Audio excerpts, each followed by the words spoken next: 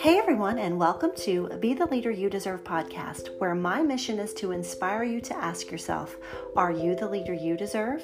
Hi, I'm Jill Handley, and I am so excited to be here with you today. This is Season 7, Episode 15, Servant Leadership that Cultivates a Culture of Healthy People. And before we get started with our special guest today, I do want to give a shout out to our new listeners from Sudan.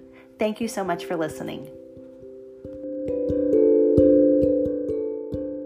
All right, so today I am joined by Zach Bowermaster, principal of Kissel Hill Elementary, located in Lititz, Pennsylvania.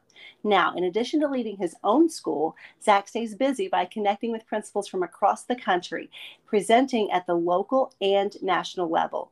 And Zach is also the author of the book, Leading with a Humble Heart. Welcome, Zach. Jill, thanks for having me on today. It's great to connect with you. Yeah, so excited to have you here. So as we get started, why don't you tell our listeners a little bit about yourself and the school that you lead? Yeah, very good. So I am the proud principal of Kissel Hill Elementary School. As you said, it's in Lititz, Pennsylvania, and that is within the Warwick School District in Lancaster County, Pennsylvania. So it's just a beautiful area. It's Amish country. I don't know if you're familiar with Amish, but it's Amish country. I think I saw some Amish shows that were in Lancaster. So yeah, yep. There you go. And it's just a great location, beautiful area with the Four Seasons, and we traveling distance like 2.5 hours to New York City, the Jersey Shore, the mountains, the beach. So it's just a great location. But I'm the proud husband to my wife Carly. She was my high school sweetheart, and I have 3 beautiful kids: Olivia, who's going into 5th grade, Elliot, who's going into 2nd grade, and then Isaac, who is going into kindergarten. So we're at a fun age. They're all between the ages of 5 and 10. So there's a lot of leadership opportunities, and I'm a big believer in leading your family first. And when I'm leading my family first, I feel stronger leading at my school and leading the school family as well. Wow, what an abundant life you have there, Zach. It sounds like a beautiful place to lead, and then just, all the abundance with your family and the support that comes with that. So thank you. So tell me a little bit more about your school. Now, is it a K-5? Is it a 3-5? So it's interesting. Our school was actually last year was the first year that we started a pre-K program. So it's pre-K through 6th grade elementary school. So about 550 students, but pre-K to 6th grade, which is fairly large. What you see in this area, the districts with elementary, the previous district I was in, elementary was K to 4. Where I live, elementary is K to 5. And just throughout the district, there's some different buildings, primary buildings, intermediate buildings, but ours is pre-K to 6th grade. Wow, that is a large span, which I know takes a lot of different hats, because for where I'm at, pre-K is sometimes within the same building, but for the most part, many of our buildings are K-5, and then 6 it's a 6-8. So that's a big span, having those babies almost, those 4-year-olds combined with, those preteens, if you will. So that takes a lot of different hats for you to wear. It does. And my teaching experience, my past actually fairly interesting. I started teaching high school. So I started as a 9th grade social studies teacher for 3 years. Then I taught 5 years, 7th grade social studies. And my first admin job was a high school assistant principal, but I also had a hybrid role where I was the K to 12 online learning administrator. And what's unique about that, I was going through my schooling as well to try to earn my doctorate and then superintendent letter. And I just try to really stretch myself and try new things. So then I got an assistant principal job at the elementary level. And now I'm an elementary school principal. So I don't even have the elementary background. But it's been really neat, because I say those pre-K and those kindergartners, when I need a confidence boost, those are the classrooms I go to, because they'll run to you and they'll hug you, and they're just a lot of fun. Zach, with such a vast experience, that begs people to question, because I think to myself, like, I've always been elementary. 26 years of my career has been elementary. But I think that there are elements, and people are like, do you think you could do middle or high? I'm like, well, to me, I think there are some tenets of good leadership is good leadership. And then you surround yourself with the people who, the content or the grade level that may be more their expertise. Would you agree with that? I would, Joe. And as I've navigated some of this, I try to get a lot of feedback from people in my life, mentors. I'm like, hey, I'm thinking about this transition to elementary. What do you think? And some people I would talk to who would just say, hey, leadership is leadership. Other people I will talk to, they will say, I think it would be helpful if you get into the elementary for a year and really see the operation. And I think it was very helpful. I do believe leadership is leadership. And that's something I've seen, is no matter what level, it all comes back to people. But it was very helpful to have a year as an assistant principal before going into a building principal role at the elementary, because I know there are really specific elements, just such as reading, that is so important at the elementary level. And my time at the high school and middle school wasn't really focused on that. So how do you better prepare yourself if you are transitioning, if your experience is predominantly, let's say, at the high school level, and you're looking to take on a leadership role in a different level? What steps did you take to make yourself where you felt better equipped, better prepared when there's such a vast transition from high school reading to elementary reading? I think one of the first things that I tried to do, and I don't know if it was a mistake or if it was right, I tried to YouTube everything, podcasts, and I was just listening to try to get as much vocabulary as I could. I almost wanted to come in perfect with it, and I am far from that. So I think a lot of it is that the leadership of you coming in, you're listening, you're looking, you're learning, you're observing, and just absorbing. But of course, you're finding those people that is their strength area as well. Because I have a core team that I work with at the elementary school. We have a reading specialist that we work with, and really trust in the expertise of those that we're working with as well. I also really enjoyed the book, The First 90 Days. Uh-huh. I believe the author is Watkins, but it's just a really good book when you transition from job to job, or even different levels. And it really talks about gives great advice of really focusing on the culture first, but really all these different parts within those first 90 days, finding the right people, getting really immersed into the culture of the school first and foremost, and taking the experiences that you had in a previous job and using them, but not relying solely on them, because you are in a completely new position. So everything doesn't directly align, but you want to use those skills, but also learn that culture of the new building. Absolutely. And that, we're talking about something that's been somewhat of a common theme with many of the guests that I've had on the show, which is that feeling when you get hired into a new position as an administrator, you have this fear of, okay, I have to be perfect because I have to make sure that they feel like they chose the right person. And then, so I love, but everybody I talk to, we continue to affirm. And I just really say this to particularly leaders who are out there who might be on the brink of, maybe transitioning to a different school or transitioning to a different role, to understand that, one, nobody's going to be perfect and you don't have to be. And two, the importance of surrounding yourself with a powerful team that has such diverse strengths that come about to that. So, this conversation just continues to affirm that thought, that those are some really great moves, well, that new and experienced leaders can make, which kind of, that whole humility thing brings me to ask questions about your book, Leading with a Humble Heart. So clearly there's some humility that goes into that. So why don't you talk to us a little bit about your book? Yeah, no, I appreciate you asking about the book. And it is called Leading with a Humble Heart, a 40-day devotional for leaders. And my faith in Jesus is just really important to me in my leadership roles as a father and as a husband, as my job as a principal and a youth coach. And it's really about, as leaders, it's all about leading people. But the first person we need to lead is ourselves, so we can effectively lead people. And for me, I need to make sure, for me to lead, I need to follow, and that's following the word of God. And that's really important in my life, and really diving into scripture and using that as that humble base, and just the example of how Jesus lived. And he was gentle, but he was firm. He was humble, patient, and just really those biblical characteristics that, you can't really fully live out, but you certainly try your best to lead people humbly, love people, take care of people, and just encourage people. Yeah, I think, I just speak in my own experience, that servant leadership attitude really does get you so far. I think when people see that you are working alongside them instead of always trying to position yourself above them, I think that, all the staffs that I've worked with, that has been such an appreciated characteristic of leadership that I know that has really helped with the culture of the building. Yeah, no, it certainly is. So Zach, clearly you've had so much experience, a vast, variety of the levels. You're an author, you're, a speaker, a presenter. So you've got a lot of things to be proud of. But when you think about all the things you've done as a school leader, what would you say is the one thing that you're the most proud of? I really think, and I alluded to it a little bit earlier, that no matter the level, is that whole idea of it's all about people and the connections that I've made. And I really think about when I left my most recent position, as I was getting ready to pack up that day, and I just started to feel overwhelmed with emotions. And as I was leaving, I looked back at the school for a last time there.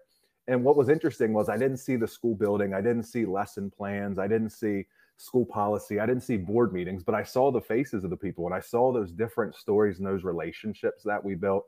And there's one in particular, our attendance secretary, her name's Linda, but I worked side by side with her. Our desks were side by side in the office area. And every morning at 6:50, I'd walk by her office and say, "Good morning, Linda." And then unfortunately, she started to battle cancer, and she lost her hair, and then she had to step away from the job. But I would still at 6:50 every morning, even when she wasn't there, I would text her and I would say, "Good morning, Linda."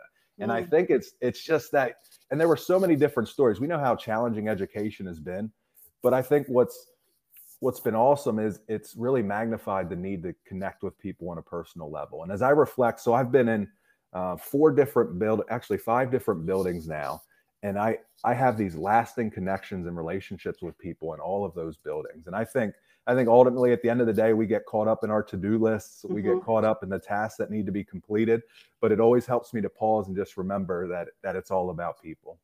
It is all about people. And I think sometimes, we as educators, we know that about kids. We think that the moment we walk into a school building is we understand the importance of relationships and the things we do and say, and that they're always watching, right? So Yeah. we know that about kids, but I think sometimes, to your point, we get so caught up in our to-do list of, the systems and structures of our building, which is an Yeah, important part of our it job, is. that all the things that we know kids need, the adults need too. And I think, Yeah. your testament to just continuing that small thing every morning, which from your perspective was probably a small thing to send that text, but Yeah. to her, it probably made her whole day. So yeah, I think that's a big takeaway for us, is not to forget that all the things that we pride ourselves as educators on with children, we need to remember to pride ourselves on with those relationships with adults as well. Yeah, that's perfect. And I really think of it as a domino effect Hmm. because, really taking care of the staff and really taking care of the teachers and connecting with them. And it's a concept Jimmy Casa says, what we model is what we get. So really modeling that as a leader, but then creating that as a culture of our schools where everyone's living that out. The staff is living that out. We're living that out to families and to students and just to everybody. Absolutely. So I know, when we have successes, that doesn't usually come without failures. I always like to talk with our staff about, having a fail forward attitude. All greatness starts there. We talk about that first attempt in learning is what fail Mhm. really stands for. But sometimes that can be tricky as leaders. But when you reflect upon the things that you've learned as a leader, what are two or three things that you feel are the most impactful things you've learned that you feel would impact other leaders the most? I think the first one is to be rooted in our why. And I Mhm. think and I think it impacted so many areas. I still struggle with this one. And I think it impacted so many areas in my leadership where you're coming into a new role. If you're not grounded in your why, you're looking around, all right, this leader's doing this. I need to try this. Or I'm not working hard enough and doing a lot of comparison. You're um, not as firm maybe in your decisions. And firm, I mean confident in your stance on certain things. So I think that's something, but I think that's something everyone goes through as you go through different situations. And then as you become more rooted in your why, you're like, all right, this is who I am. This is who I stand for. The people you work with understand that as well. And you come up with that then collaboratively. But being rooted in your why, I would say, is first and foremost something I've struggled with early in leadership. Another one that I found was I thought early on that working hard was working all the time. Mm. And that certainly sort of backfired on me where I wanted to try to get an email out as early as I could in the morning or email on a Saturday, thinking that was hey, I'm showing I'm working hard. And that is not at all the tone I want to set as a leader in the culture. I want to establish a culture of healthy people. And Mhm. I need to prioritize that and show that I'm healthy myself. And last year I got an email from a teacher towards the end of the year that she just reached out and she said, "Hey, I want you to know my husband noticed that I'm working less in the evenings. I'm sleeping better, just overall a little more upbeat and positive." And that was really encouraging for me because that's what I want to see with the staff. I want to see them as healthy. And I don't want them to think, when we send emails that all of a sudden can put work on some different people. So just, and I know we'll talk about it some, that idea of boundaries, really Yeah, setting yeah. I was boundaries. gonna say, yeah, and that, it's funny because that has really been another common theme with the guests on the show. I think it probably would have always been, but I think it's really been heightened after coming back from the pandemic, right? Because we know it's always been important to take care of our people, and that whole self-care understanding has always been important, but now more than ever. And it's really made me reflect a lot because typically, and I know, so many principals get caught up in the day during the day. It's that visibility. And so you're in Mhm. the building. And so for me, it would be like, gosh, by the time I'm getting to the email, it's 8:30 at night. Yeah, Right. yeah, But I've been thinking and reflecting a lot more, particularly with our guest, about thinking, at first I wouldn't think I'm just sending it because it's convenient for me to send this out because I yeah, didn't get a chance to do it during the day. But the implications of when you're sending it at that time, that, I don't necessarily expect the people to read it at that yeah, time, but that understanding rule of, or that unstated rule of, well, if I'm sending it now, maybe I'm expecting you to read it. And yeah, then the things that you don't say to people. So that's been a really big cause of reflection for my own leadership as I've been talking with people, is being mindful, because it's setting boundaries for yourself, but it's also helping establish boundaries for your people as well. So you'd mentioned boundary setting. So let's talk a little bit about that. I know, yeah. we kind of started saying that, to be the best for your staff, you have to be the best for yourself and your family. So, but that can be sometimes hard for leaders, especially when you're trying to, quote unquote, get it all right for your school. So what are some strategies, Zach, that you've found to be successful with setting boundaries for yourself so that you, one, don't burn out as a leader, but two, that you're setting those examples for your staff? Jill, I'm always a work in progress in this area. So I appreciate the question and being able to reflect on a little bit. And I'll start with a story that really stands out to me. This past fall, I went home from work, completely exhausted. But often when we go home, we're like, all right, good, finally some time this weekend where I can get some work done. And and so I was thinking that as I went home. And when I got home, my wife said, "Hey, you've been really working a lot. I don't want to see your laptop out this weekend." And I was like, "Oh man, I have a lot to do." And so the next morning I tried to get up early, and I was on my laptop, and it just didn't set for a good morning. I think maybe you can picture that morning there where I'm trying to Absolutely. work. I was already told don't work.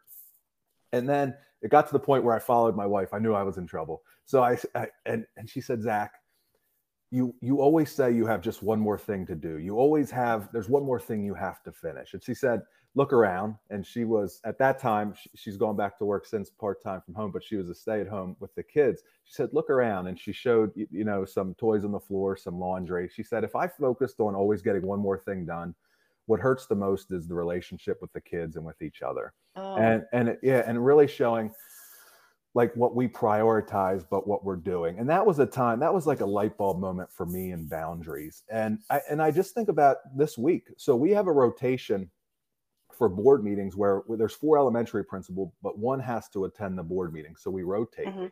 So I had went in July, but here comes the August board meeting, and we have some new teachers going to the board meeting. And I got this guilt, like this whole fear of missing out, where, oh, I tried to talk myself into going to the board meeting. And I think there's just, you can always be pulled in different directions. So I ended up not going, which I'm proud of. And I stayed home with my family and did some things. But I think for me, the boundaries are just really being intentional at home in the evenings with my family. And like I said, sometimes I have to sit down. This week, I also had a notebook, and I realized, hey, I'm getting a little off of where I want to be with my boundaries. So I wrote down things about sleep and making Mhm. sure I'm reading, keeping my phone away, exercising, eating right, just going back to some of the basics. Yeah. Yeah, and I think one of the things that I know that really works, and people talk, and some people, this is a kind of a mixed bag of feelings about this, is kind of scheduling Yeah. your downtime, which I know Yeah. for some people sounds a little, what, you have to schedule, but for me, I kind of live and die by my calendar, to be honest Yeah. with you. Yeah. So because what I always say is that if I don't schedule something there, something else will creep in there. So Yeah. if that means scheduling time with, for yourself or with your family, or just, just to unplug, then that's what it means. Or listening to what you said, that reflection, or making it a to-do list, adding, time to self, time with family to your to-do list for all those checklist box. That's me. I love to check off a box. So so Yeah. if that's kind of giving you that sense of gratification, adding that to your to-do list and understanding how important that is, because you're right. What I found is that, and I'm sure you have too, truth is the job will never be done. And that's what I Yeah. tell, when I'm mentoring new principals, and and I have um, currently I have an intern, and so in talking with her, and then also our assistant principal, who's a newer assistant principal, like I said, you could put a cot in here, we could have a shower. The job will Yeah. never be done, and so you have to learn to cut it off. And then, more importantly, I forget who I was talking with a couple of weeks ago. It was one of the guests a couple of weeks ago I had on the show. And I remember what she said was that if it makes you feel better, because, we all, again, want to be the best for our school, is thinking that if you're not the best for yourself and your loved ones outside of the building, you can't be the best for your school. Yeah. And so kind of looking at it through that lens. So thank you for those suggestions of ways for us all. And I think that we're all that work in progress. We know how important it is, Yeah. but trying to find the balance is something that is a little tricky at times. Yeah. It really is. So when you think about, and you talked about, kind of the variety of training that you've had, what are one of the two or the things that you wish they would have taught you in leadership prep? Like, you think, oh, I learned all these things and then I got the job, and it's like, wish they would have mentioned that. So what are one or two of Yeah. those things that you wish that you would have learned in leadership prep? I think overall, just like as an umbrella, is just more general leadership prep. Mm-hmm. And I think there was a lot of specifics about what we do as principals, but more leadership. Like right now, I love listening to different podcasts, Uh-huh. whether it's other educators, Andy Stanley, Craig Rochelle, John Gordon, just listening and really learning about leadership. So I've done a lot about that. But I think a couple topics I think about. One is conflict resolution. I think that's a topic. And when I talk about being rooted in your why earlier, I think that goes into conflict resolution, where, I love the book Peacemaker by Ken Sande, where he talks about there's peace faking, peace breaking, and there's peacemaking. And I can tend to lean on the side of peace faking, where, hey, we sort of let this ride out and maybe it goes away. And just really how to effectively work through conflict resolution for the betterment of the school, the staff, and the kids. So that's one that I think stands out to me. Oh, that's a good one. And who is that author again? Ken Sande. I've not Yeah, heard. it's called The Peacemaker. I'm gonna have to check that one out. Yeah, and then you also know you'll have, as I said, I lean on the side of peace faking, and then you have the peace breaking, where it's a situation's not approached the best way, where someone maybe comes in hard, they don't listen, and then you break that peace, and it's tough to recover from. Yeah, I would with that, I would think about like some of the books that I've read. I love the title. Although I've not read this, I'm just inferring that it suggests a differentiated approach, because I think about the little bit of training that I did have. It's almost as though it approached it from like every situation you were going to handle the exact same way, but like the need to differentiate your approach based on the staff member, based on the situation, the context, and all of those things. So that differentiated approach to conflict resolution would have been very helpful, I think, for myself as well. Yeah. Another one that comes to mind, and there was a friend of mine who's going through his doctorate program, and he was looking at basically teacher, when you're interviewing for teachers and what you're looking for. And I think that's an area where I've learned a lot throughout the years just through practice, and not as much as my training in school to become a principal. As far when you're looking for candidates, what's your school looking for, and really setting up a system for the candidates that you're looking for, depending on a position. So hiring is so important, but hiring can often get overlooked and move quickly. And that's all about getting those right people in the right spots. And it is so crucial, but I don't know how much time we invested in that in some of our leadership prep programs. Yeah, I would agree with that. I know at this year's NAESP conference, when that was one of the things that Simon Sinek talked about was around hiring, and you know it was so affirming because what he shared is kind of the way I've learned over time as well, was that you know you can teach programs, you can teach skills. What you can't teach is someone who has the passion for what they do, Hmm. and not only that, but someone who's in alignment with the vision and mission of your school, right? Because how Yeah. many times do we get candidates that are on paper amazing candidates, and I'm sure that they go on to be amazing teachers in a particular school, but you when in the conversation of you know how do you tease out, are you a match for my school? Because I feel like that's one of the most important things we can do, because as good leaders, you know, I can cultivate you to be a great teacher when it comes to the science of it. It's the art piece that kind Hmm. of aligns with the goals of our school. And so I was always, you know, over time looking for ways to, how do you tease that out of someone in a short interview, Yeah. right? Do you over your time, Zach, have you found a way that you've been able to kind of dig a little deeper into the person, not just what's on the paper? Yeah, and I've been in multiple school districts, so that's been always neat to see as well, as far as, hey, who's on this interview team, because it's always Mhm. good to have a variety of people, teachers, Yes. custodians, support staff. I think it's good to have all of those perspectives within the interview as they're watching, and what are we looking for. And I think even when you think about the questions, yes, you want to have those professional questions, but you want to have those personal questions that really try to get those underlying intangibles that people will bring. Like you talked about this, hey, do I love kids? Am I passionate about growing and learning more? What a great question is, what are you reading right now? And just Ooh, get, that's a yeah, good one. I love that question when I talk to people. So just trying to get into their mindset a little bit, like, hey, what are you reading right now? And I think that's always helpful in different conversations as you're looking to hire. But it's always effective for the team to have a system in place going into an interview. And I know for some positions, schools will even reach out to the community, like, hey, what are you looking for in this candidate, this principal that's coming in, or this assistant superintendent? And you're getting some of the input from the various stakeholders involved. Yeah, that's so important, so important. I think it was Samantha Hamilton that I was talking to, and she, and if it's not her, then I apologize, because I want to give Yeah. credit to whoever I Yeah. got this idea from, but I loved it so much. And it was around the idea of creating, having different teachers create videos about who we are. So, Mhm. you know, for me, it would be who we are at Kenwood Elementary.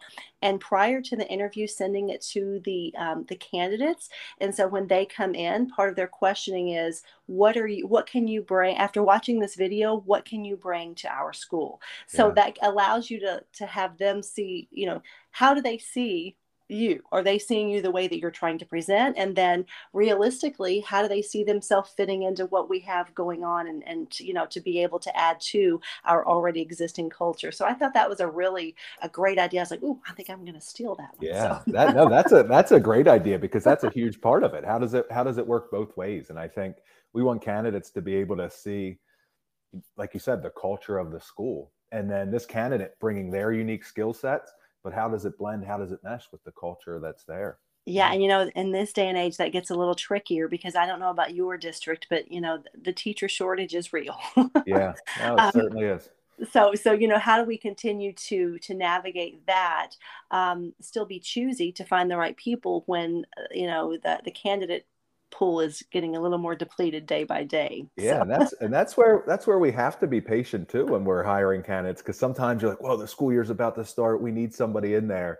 But I think Andy Stanley says, pay attention to the tension. If you're feeling that tension, like, oh, ooh, this is a stretch right now, you might want to hold a little bit, maybe reopen the position, see if you can get some other candidates in there. And that's that whole thing about, you don't want to talk yourself into a candidate. mm, kind Mhm. of like choosing the best of the worst, right? Yeah, yeah, Yeah, certainly. no, that's a tricky place to be. So I'm glad that you said that, is thinking the long-term implications. Like, do I go ahead and settle right now just so I can have someone who's kind of okay in Yeah, there, or do I take the risk of, you know, maybe even if it's a substitute for a little while, for the long-term investment for that. So that's a great think about as well.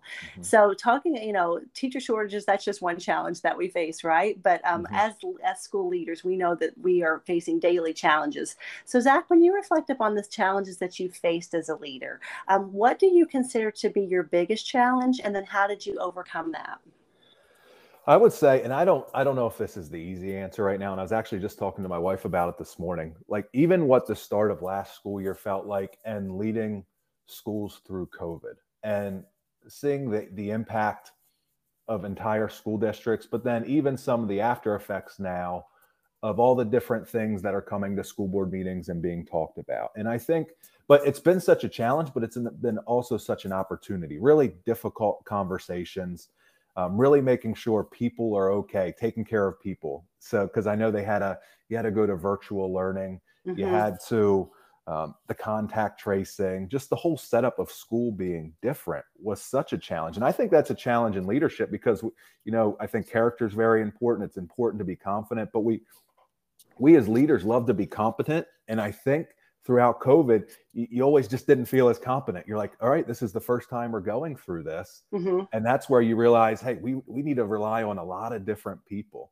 And sometimes I almost cringe just thinking about how I felt during some of those. And I know there's still pieces of it right now, but leading through COVID and some of those conversations and just some of the announcements that come out. And then, all right, what are we going to do now as a school?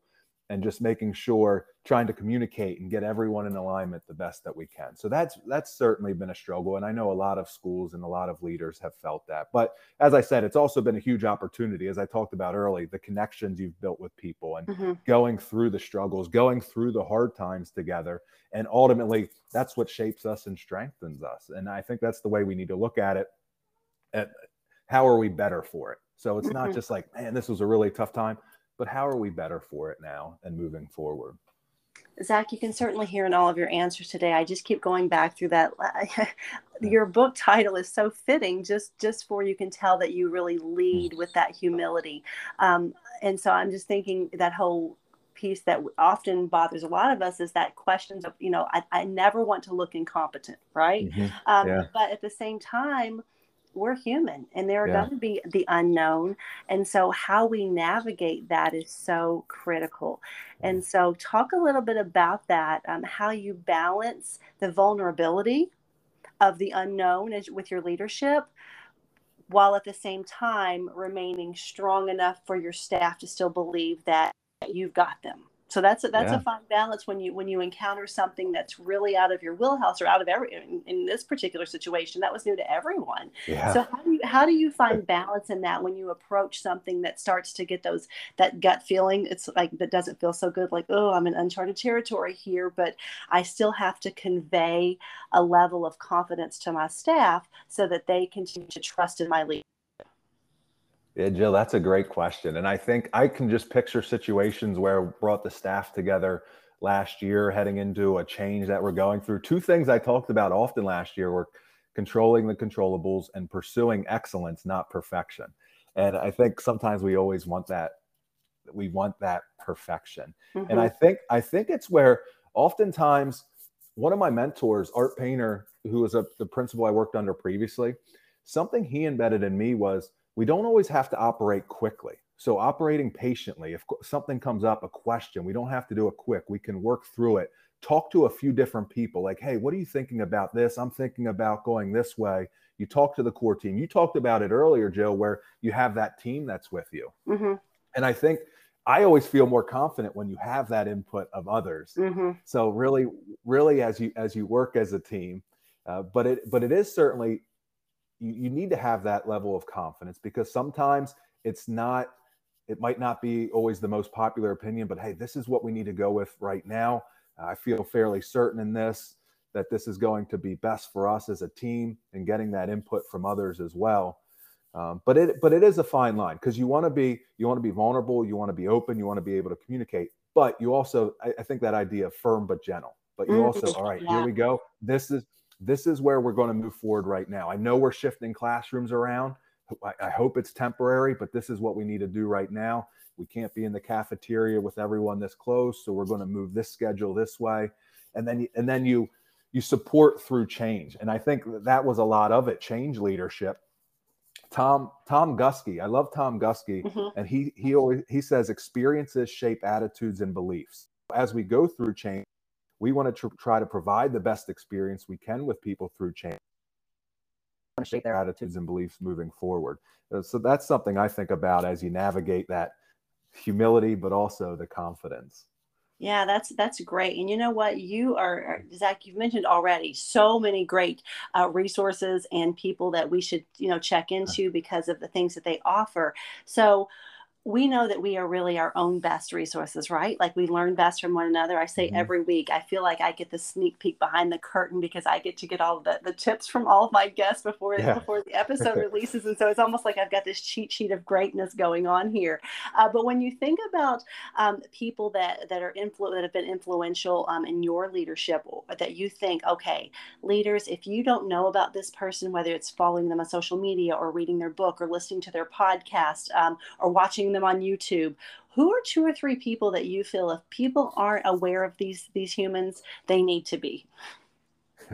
So I'll go to Tom Gusky first. Okay. And I've really enjoyed the work of Tom Gusky. He does a lot of work with grading, reporting, assessments. And I was blessed to see him in person present.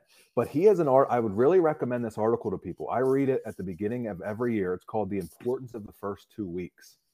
And it really talks about the first 2 weeks of school are so critical for parents, for kids, for teachers, in how the rest of the year is going to go.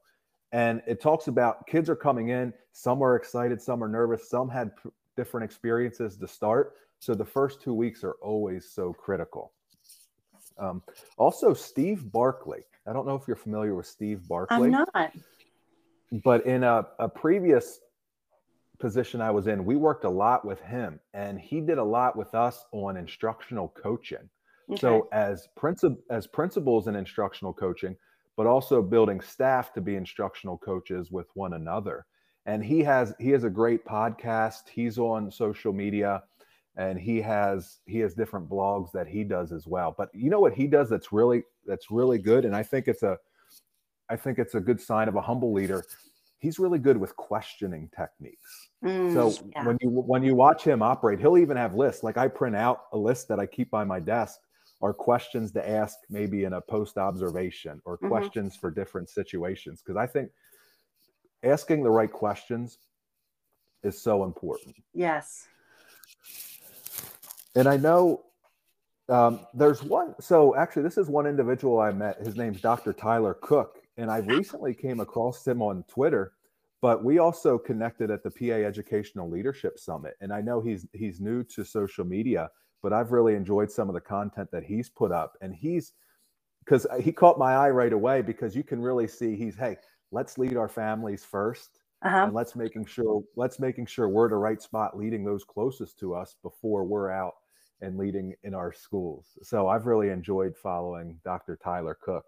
It's funny that you say that, Zach, because I presented a couple of different sessions at the NAESP conference, and one of the last sessions that I presented family engagement was right next door to him. We were and his energy was so good. Like I just met him out in the hallway, and I was like, hey, and that kind of a thing. And so again, these opportunities to connect with one another and I started following him as well. So it was just a chance encounter that we were right next to one another.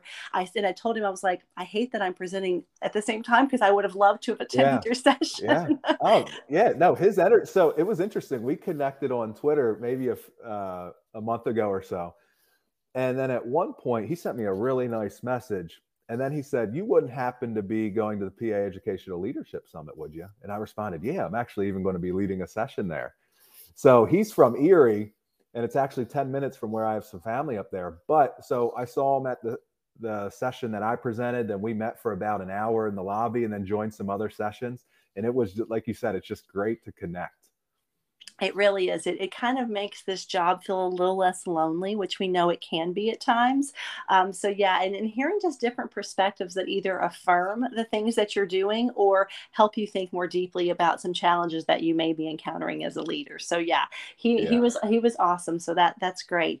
All right. So final question, Zach, and this is what I ask everyone, and it kind of lends into we always ask this as our final question in our interviews for staff as well. Is what are three words that other people who know you would use to describe you?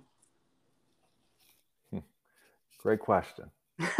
Here, I'll have to pause and think about that. Maybe your candidates do that too. They're like, hey, can I think about this for a They second? do, and it's funny because I often have an appreciation for that when people are like, "Well, let me give you a deep thought because I want to think about who I am, as a person in all capacities.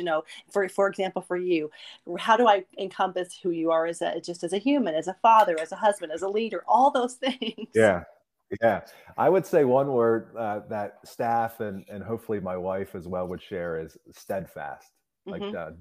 I love the definition of it, dutifully firm and unwavering. Like there's so Hmm. many highs and lows, but sort of just, hey, I'm going to come in even keel. I'm not a huge rah guy. I mean, I get excited and have fun, but just really that steadfast leadership. Hopefully they would also say confidence. And I want to tie in the word humility there too. Like I have a confidence, but that confidence gives me a sense of humbleness as well. Like Hmm. that I'm not doing it on my own, and I got a lot of good people around me. So just going through and leading with that steadfast confidence. And then I would say the last one would be listener, like Hmm. someone that truly listens. And when I'm talking to them, I feel like, hey, he's locked into me right now, and he's really listening. And I do need to do better of that with my wife, because I will say, I will share the story. I was talking to someone, and my wife was there, and she made the comment, Zach always makes people feel like the most special person when they're talking to him one-on-one. And a few days later, my wife was talking and I wasn't listening the best. And she said, oh, Zach always makes people feel so special. So that's always a work in progress. But I try really hard to be present, be where your feet are when you're listening to people, and you're Hmm. engaging in those one-on-one conversations to really, really make people appreciative. Because I know there's certain people in my life, and you might have some as well, that you feel like you're their favorite, or you feel like they really appreciate you, like, Hmm. and they have this ability to do it to everyone, and it's not manipulative, it's just how they feel, it's just how they interact. Like, hey, when I'm around them, I feel special. And Right. that's sort of what I want to be. That's sort of what I want to be able to do to those around me. That's so important. And what I love so much, Zach, and listening to you is that, as leaders, we really try to prioritize that with our job and the people that we work with. And so sometimes it's that whole you give it all away and you don't have anything to give to the people at home. And so Mhm. listening to Mhm. you prioritizing to make sure that what you're giving to your staff is that you're saving enough of that, and if not more, to give to your family at home. And Yeah. I love that your wife is keeping you in check. She's doing that She, keeping you in check with that. yeah, I say so. My book's about humble confidence, and I say she keeps me humble and she keeps me confident. So she Oh, is certainly a phenomenal match for me. that's wonderful. So Zach, this has been such a great conversation. You've given us so many words of wisdom. If people want to follow up with you or connect or get in touch with you about getting a copy of your book, what's the best way to reach you? Yeah, very good. So I'm on Twitter and Instagram and Facebook, my at Z Bowermaster. I also do have a website now, zachbowermaster.com, and the book is available on Amazon. Okay. Well, thank you so much for being with me today. Yep. Thank you very much, Joe. I appreciate the conversation. All right. Have a great school year. Thank you. You as well. Thank you.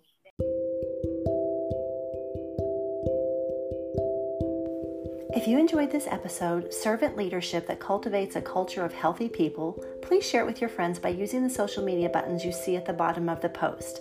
Now, if this is your first episode or you've not listened to any of the other great episodes of this season or the previous seasons, please check me out because I'd love to know what you think. And don't forget to subscribe to the show on Apple Podcasts to get automatic episode updates every week for Be the Leader You Deserve. In fact, friends, go ahead and do it right now so you don't forget. And if we aren't connected on Twitter or LinkedIn, let's change that status. We know that we are our own best PLN. And finally, please take a minute to leave an honest review and rating on Apple Podcast. They really do help me out when it comes to the ranking of the show, and I make it a point to read every single one of the reviews that I get. All right, leaders, have a great week, and don't forget to ask yourself, am I the leader I deserve, and what am I doing about it?